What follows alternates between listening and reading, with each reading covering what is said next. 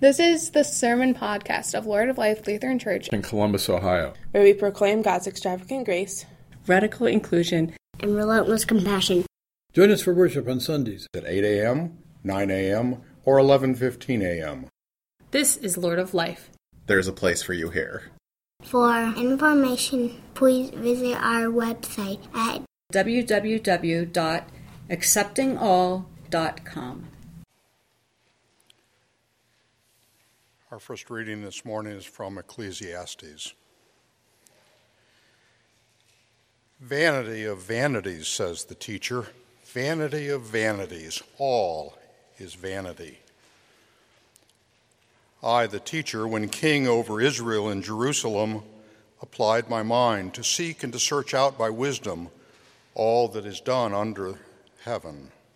It is an unhappy business that God has given to human beings to be busy with. I saw all the deeds that are done under the sun, and see, all is a vanity and a chasing after the wind. I hated all my toil which I had toiled under the sun, seeing that I must leave it to those who come after me. And who knows whether they will be wise or foolish? Yet they will be master of all for which I toiled and used my wisdom under the sun. This also is vanity.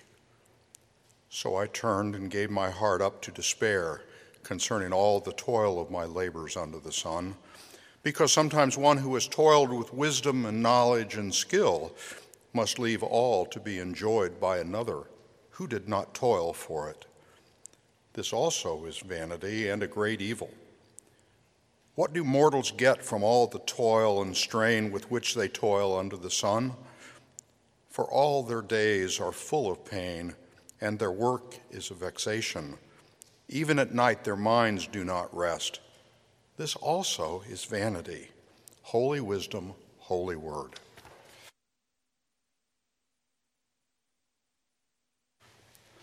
So if you've been raised with Christ, seek the things that are above, where Christ is, seated at the right hand of God. Set your minds on things that are above, not on things that are on earth. For you have died, and your life is hidden with Christ in God. When Christ, who is your life, is revealed, then you also will be revealed with him in glory. Put to death, therefore, whatever in you is earthly: fornication, impurity, passion, evil desire, and greed, which is idolatry. On account of these, the wrath of God is coming on those who are disobedient. These are the ways you also once followed when you were living that life. But now you must get rid of all such things: anger, wrath, malice, slander, and abusive language from your mouth. Do not lie to one another, seeing that you have stripped off the old self with its practices and have clothed yourselves with the new self, which is being renewed in knowledge according to the image of its Creator. In that renewal, there is no longer Greek and Jew, circumcised and uncircumcised, barbarian, Scythian, slave, and free.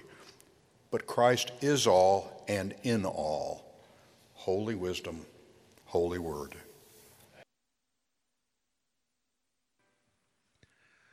The Holy Gospel according to Luke, the 12th chapter.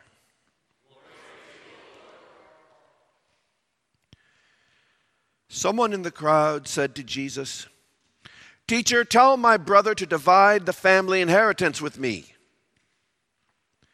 But he said to him, "Friend, who set me to judge or be an arbiter over you?" And he said to them, "Take care. Be on your guard against all kinds of greed, for one's life does not consist in the abundance of possessions." Then he told them a parable. The land of a rich man produced abundantly, and he thought to himself, "What should I do? For I have no place to store my crops." Then he said, "I'll do this. I will pull down my barns and build larger ones, and there I will store all my grain and my goods. And I will say to my soul, soul, you have ample goods laid up for many years. Relax, eat, drink, and be merry.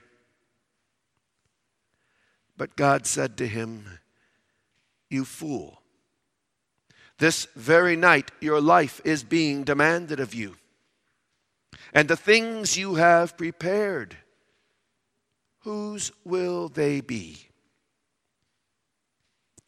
So it is with those who store up treasures for themselves, but are not rich toward God. The gospel of the Lord.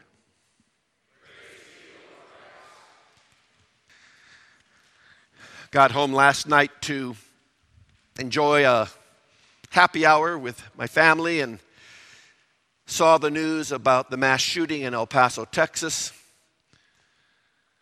Woke up this morning to the news of a mass shooting in Dayton.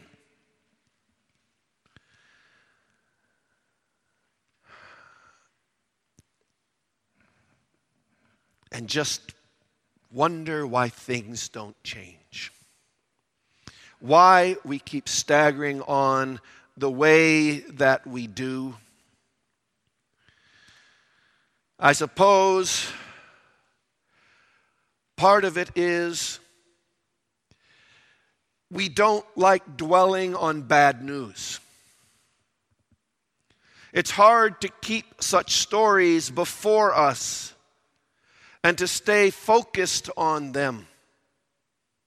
It's like picking at a scab over and over again.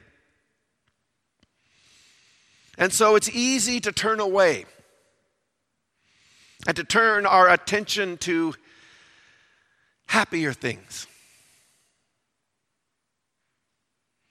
Else, perhaps we start to sound like this reading from Ecclesiastes, which, by the way, the word means the preacher. And I wonder sometimes how long I would be a preacher if my sermon sounded like what we get in Ecclesiastes. Vanity, vanity, why do we even bother? It's all futile. It all comes to nothing. Go home. And yet,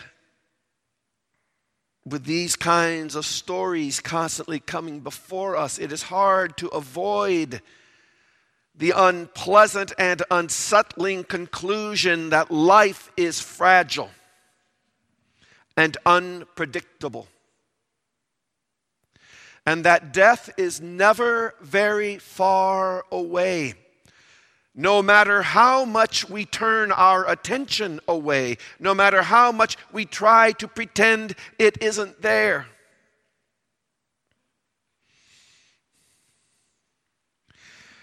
During the plague in Europe, the Black Death, if you look at artwork from that time, it makes it clear that at least for a while, they were painfully aware that death was right there with them all the time. In their artwork, you would see people going about their day-to-day business, cooking, dancing, getting married. But there in the background, you would see death.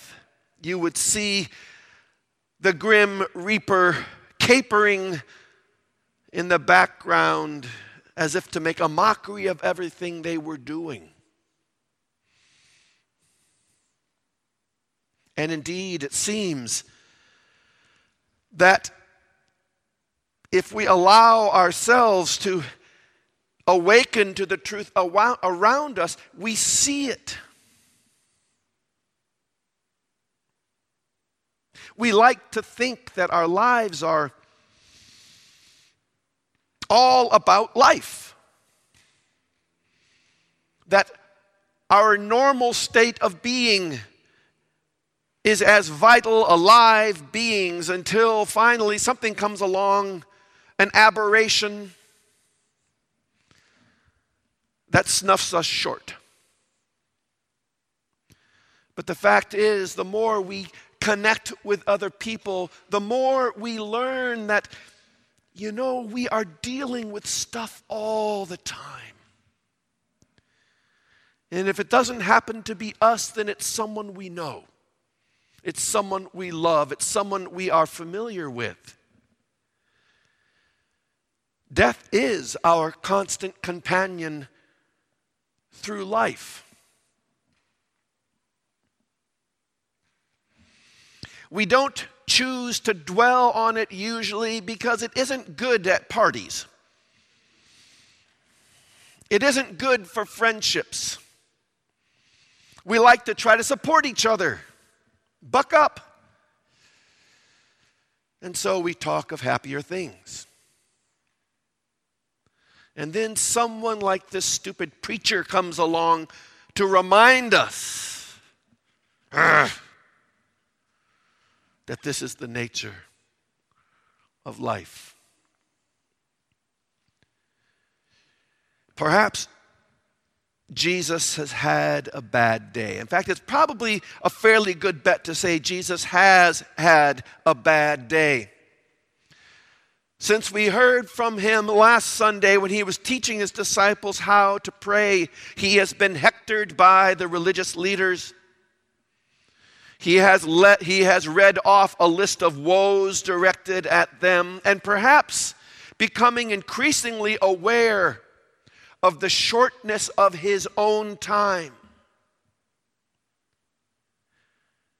Here today, when someone in amongst his listeners raises up a small-minded and frankly small-hearted concern, Jesus turns on him and tells him this dark story. There was a man who had everything going for him, who had everything his heart could desire.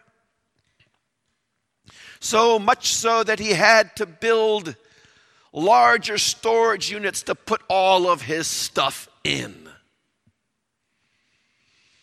And believe me, I could preach a whole sermon on storage units and the stuff we cram in there. I'll build larger storage units to contain all my stuff. And then I'll say, soul, take it easy. Relax. Finally, we can enjoy life. And it's when he gets to that bit about soul, relax, that we start to get a little uncomfortable because it starts to sound a little too close to home. After all, what is it that we do with our lives day to day?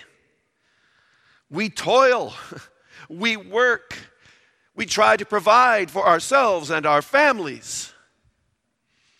All the time thinking eventually the day will come when we can retire, when we can take it easy. And judging by the look on Kevin's face right now, even then, we tend to realize, retirement never quite comes out quite like we were planning. But we think that finally, after putting life off, we'll get to live. A person I knew in my last congregation had a similar experience. She and her husband, after working hard to provide for their retirement, had made plans to travel in Europe, except when he retired finally, when they both were free of work obligations. They made plans, but their dogs were very old. And they figured it just wasn't fair to put them in a kennel. After all, surely they can't last for more than another year. We'll wait for the dogs to die and then we'll go. The only problem was her husband beat the dogs to it. And I remember her saying to me at the funeral, God bless her, she said, Pastor, don't wait for the dogs to die. We have a tendency to put life off, waiting to get everything else out of the way before we begin to really live. Which is what this man in today's gospel story does. He has put off life, and his life up to that time can be stacked in storage bins. And the only problem is when he finally gets around to living, there's no more living to be done. And at this point, we wait for Jesus to come around to some kind of moral. We wait for Jesus to bring this story around to some sort of edifying conclusion, but he leaves it hang right there, shrugging his shoulders as if to say, what are you going to do? So it is with everyone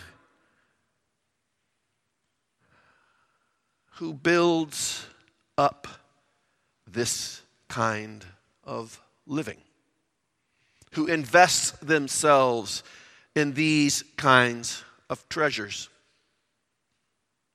And the story just stops. And we're left with that uncomfortable feeling that maybe we have been sucked into this story and perhaps are intended to find ourselves in there somewhere. And indeed, theologians wrestle with this story, trying to wring meaning out of it. Augustine suggested that this foolish man should not have put his riches into barns, but into the bellies of the poor. He should have stored them there. And perhaps he's right.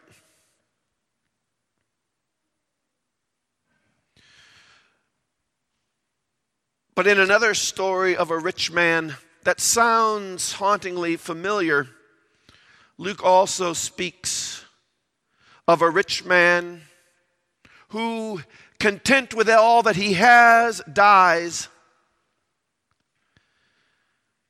and discovers just how blind he was, never having seen the poor man Lazarus who lay at his very gate.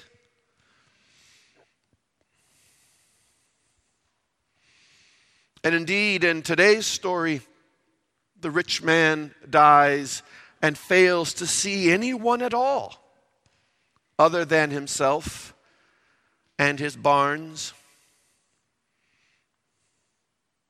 But in both cases, we're offered a glimpse into what comes afterwards.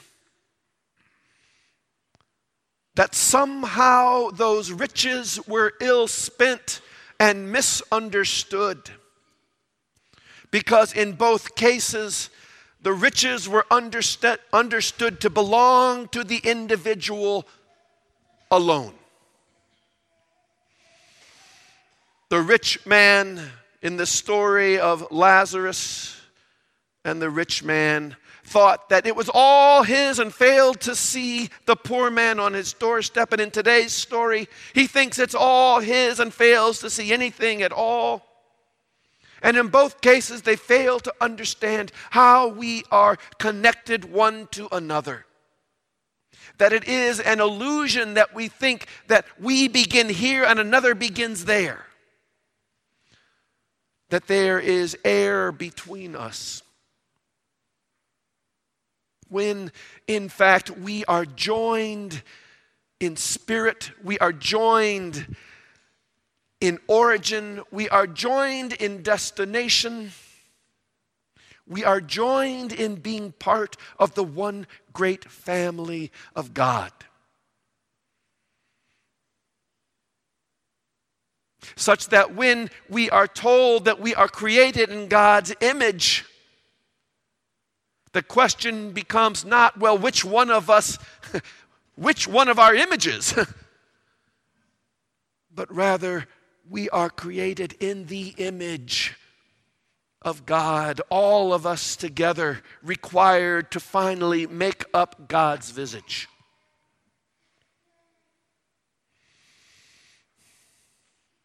And that the mistake comes when we think we can disregard one or another.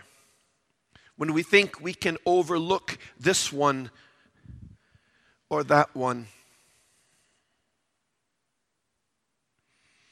We are all required. And we are all part of that great and holy family. And God calls us to see each other, really see each other. We wait for this story to resolve. We wait for it to come around to some kind of edifying conclusion, but as Jesus sometimes does, he stops infuriatingly short, leaving us dangling. Leaving us to answer for ourselves. Where is this story taking us? And what we find is that we become like Ebenezer Scrooge. We are taken down to the very gates of hell itself. Only then realizing how we are connected with those around us. How our fate and theirs are intertwined. How our lives and theirs are intertwined. How our gifts and our possessions are intertwined. And there, standing at the very gate of oblivion, of hell, of call it what you will, we are allowed the great gift of waking up, of having seen that vision and yet still being able to do something about it. To finally see those around us and to finally recognize the true nature of our wealth, of our lives, of ourselves, that we do not exist as islands. We do not exist as individuals. We exist in community. We exist as one great living body of Christ, who will not allow himself to be separated, who in his own death and life and resurrection affirms that there is no space between us, that Christ's death is our death, Christ's life is our life, Christ's being is our being. And so there, standing at the brink of death, standing at the brink of hell, like Ebenezer Scrooge, we are allowed to recoil and to come back.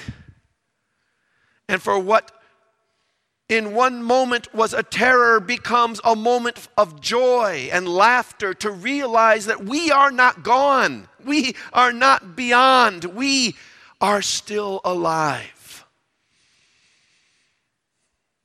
And are given a second chance to look around and see the people around us, see the need around us, and to recognize that what we have is not ours. It is ours. That what we have comes as a gift from God, not so that we can kick back and ignore the world around us, but that so that we can recognize our common familial roots and reach out to those around us and care for those around us, so that together as God's great family, we might live until the day that we really live in God's kingdom.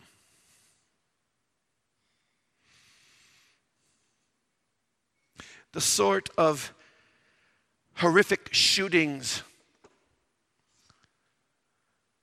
that we hear about so often only become possible when you can look at another person and not see yourself in them.